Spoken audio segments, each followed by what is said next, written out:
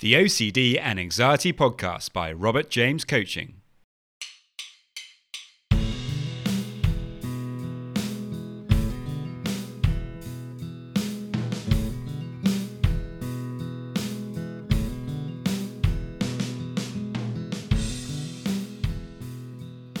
Hello and welcome to the OCD and Anxiety Podcast, where we explore how to have a more positive relationship with anxiety disorders, taking back control so that you can start living the life you choose and not the one chosen by your fears.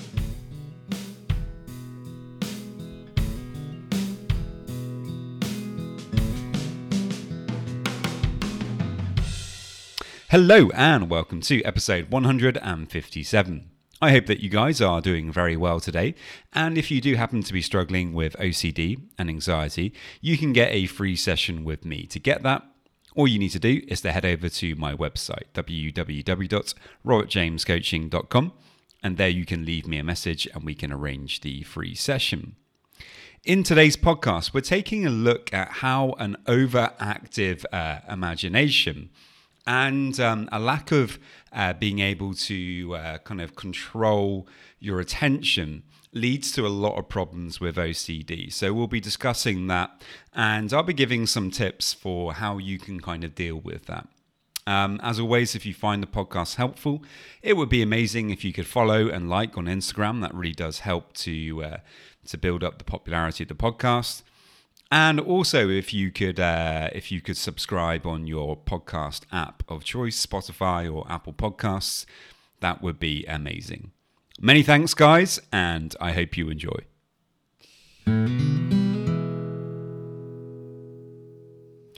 Is OCD in part a problem of focus and concentration? It certainly seems to be true that people with OCD struggle to put their attention on helpful things and instead fall into the trap of allowing their attention to wander to doubts and concerns that fill them with dread. In his latest book, Stolen Focus, journalist Johann Hari interviews Dr. William James from the Oxford University, who says, if we want to do what matters in any domain, any context in life, we have to be able to give attention to the right things. If we can't do that, it's really hard to do anything. This is a really great quote, as it really gets to the heart of the issue of imagination, focus, and OCD. If we struggle to put our attention where we choose, then we're going to struggle full stop. And this applies to everything in life, but if you have OCD, then it's only going to be amplified. So looking back over my many years struggling with OCD, even when I was a child and was not chronically struggling with it, I noticed a familiar pattern of vivid imagination followed by a free-flowing level of concentration. My imagination would go to something dark, and almost immediately, as if the guard to my attention had left their post, I would focus in on that problem and explore it in detail. And like this, a new thought or concern could easily whip itself up into a full-blown anxiety attack or obsession. And I think as a result of, perhaps reading too many Roald Dahl books that would so often begin with the main character's parents dying in a car crash or something else horrible, I would obsess endlessly that something terrible was going to happen to my parents. If one of them, for example, was late to pick me up, I was sure that it was because they'd had a car crash and had died, and I would sit waiting almost in a kind of hypnotic trance with a growing sense of panic. My imagination and lack of focus control at that early age, really worked me up and got me kind of stuck in these powerful base struggles. Something that was to become, chronic in later life when I started to really struggle with OCD. Now, of course, lots of children can have similar concerns. Perhaps it even rings true for you. But as children, we still haven't developed such great control over our attention and our ability to manage our emotions. Generally speaking, as we progress into adulthood, We get much better at this. We notice the irrational fears we have that are unlikely to come true and direct our attention onto more positive things.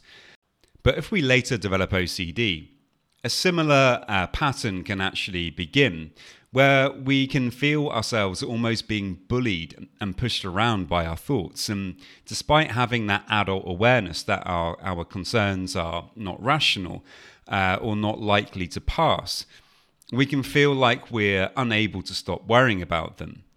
OCD hijacks your ability to keep things in perspective.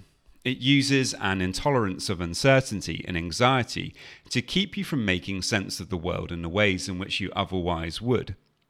When questions like, what if I really don't love him? Or did that image that just flashed up as I walked through the doorway, did it actually flash up at that moment? Is it really going to cause something bad to happen? And these questions are so terrible if you struggle with OCD. That strong imagination that so many people with OCD have will take over and start to spin a story of doubt, which inevitably will be countered by the part of you that seeks certainty, until just when you think that you've found that, another doubt will present itself, and on it goes. Now, I'm certain that this sounds familiar to you if you struggle with OCD, as it does to me, and as it does to the hundreds of clients that I've worked with. If you look at worry and anxiety from the perspective that it is a misdirected creativity, then you really start to get the point. For myself, one of the things that really made a huge difference to my OCD was aligning myself more with my values. And one of those was actually creativity. So could it be that a connecting thread for many people with OCD is a disconnection with their creative and playful selves? I've seen countless clients begin to improve their mood and direction simply by getting more in touch with this creative side. With this in mind, it doesn't just have to be, the things that we traditionally view as creative.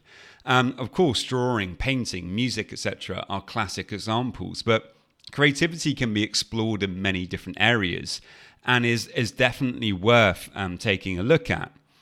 I'm not saying, though, that creativity alone will solve your OCD. Obviously, you need to focus on exposure work and other things, but learning to explore creativity could certainly help you to deal with it more effectively. Another big issue in regards to focus and OCD is that modern life inundates us with distractions, some would argue almost on purpose, that leave us in a state of constant distraction. In an article for the Guardian newspaper entitled "The Lost Art of Concentration: Being Distracted in a Digital World," Harriet Griffey claims that, put simply, better concentration makes life easier and less stressful, and we will be more productive. To make this change means reflecting on what we're doing to sabotage personal concentration, and then implementing steps towards behavioral change that will improve our chances of concentrating better. This means deliberately reducing distractions and being more self-disciplined about our use of social media, which are increasingly urgent for the sake of our cognitive and mental health. Taking control of our use of social media, then, will certainly help us to be better able to start directing our attention where we want it to go, and to not use up our emotional energy on things that aren't serving us. A huge part of acceptance commitment therapy is learning how to direct your attention onto your values rather than your fears and obsessions. If you're routinely doing things that challenge your ability to do that, then this is clearly going to set you back.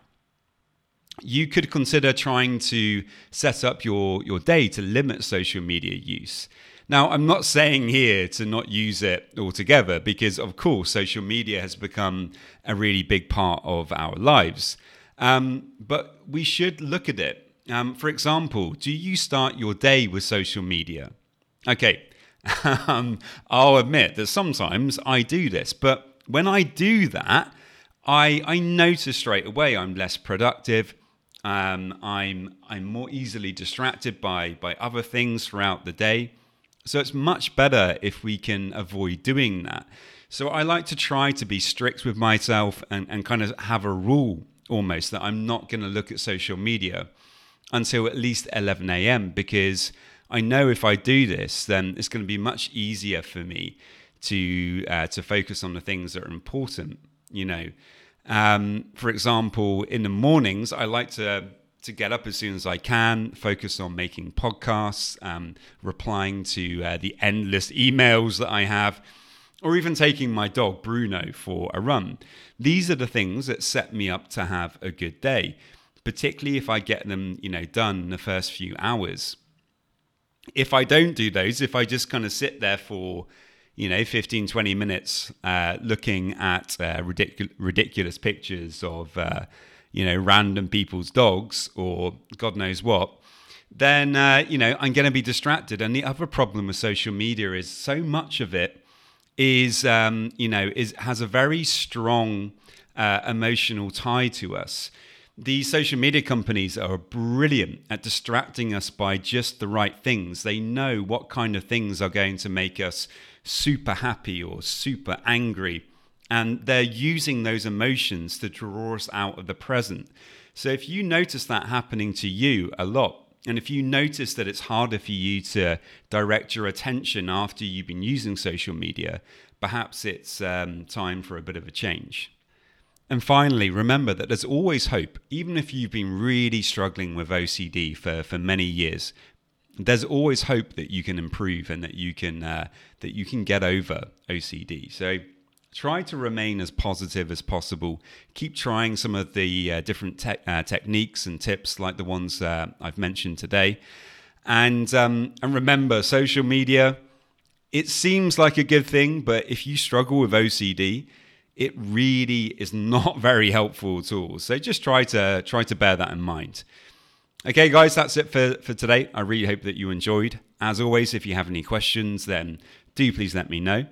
And many thanks. Just a quick reminder that if you want to get a free session, all you need to do to get that is to head over to my website, www.robertjamescoaching.com. And there you can leave me a message and we can arrange the free session. And now just a quick reminder of my disclaimer.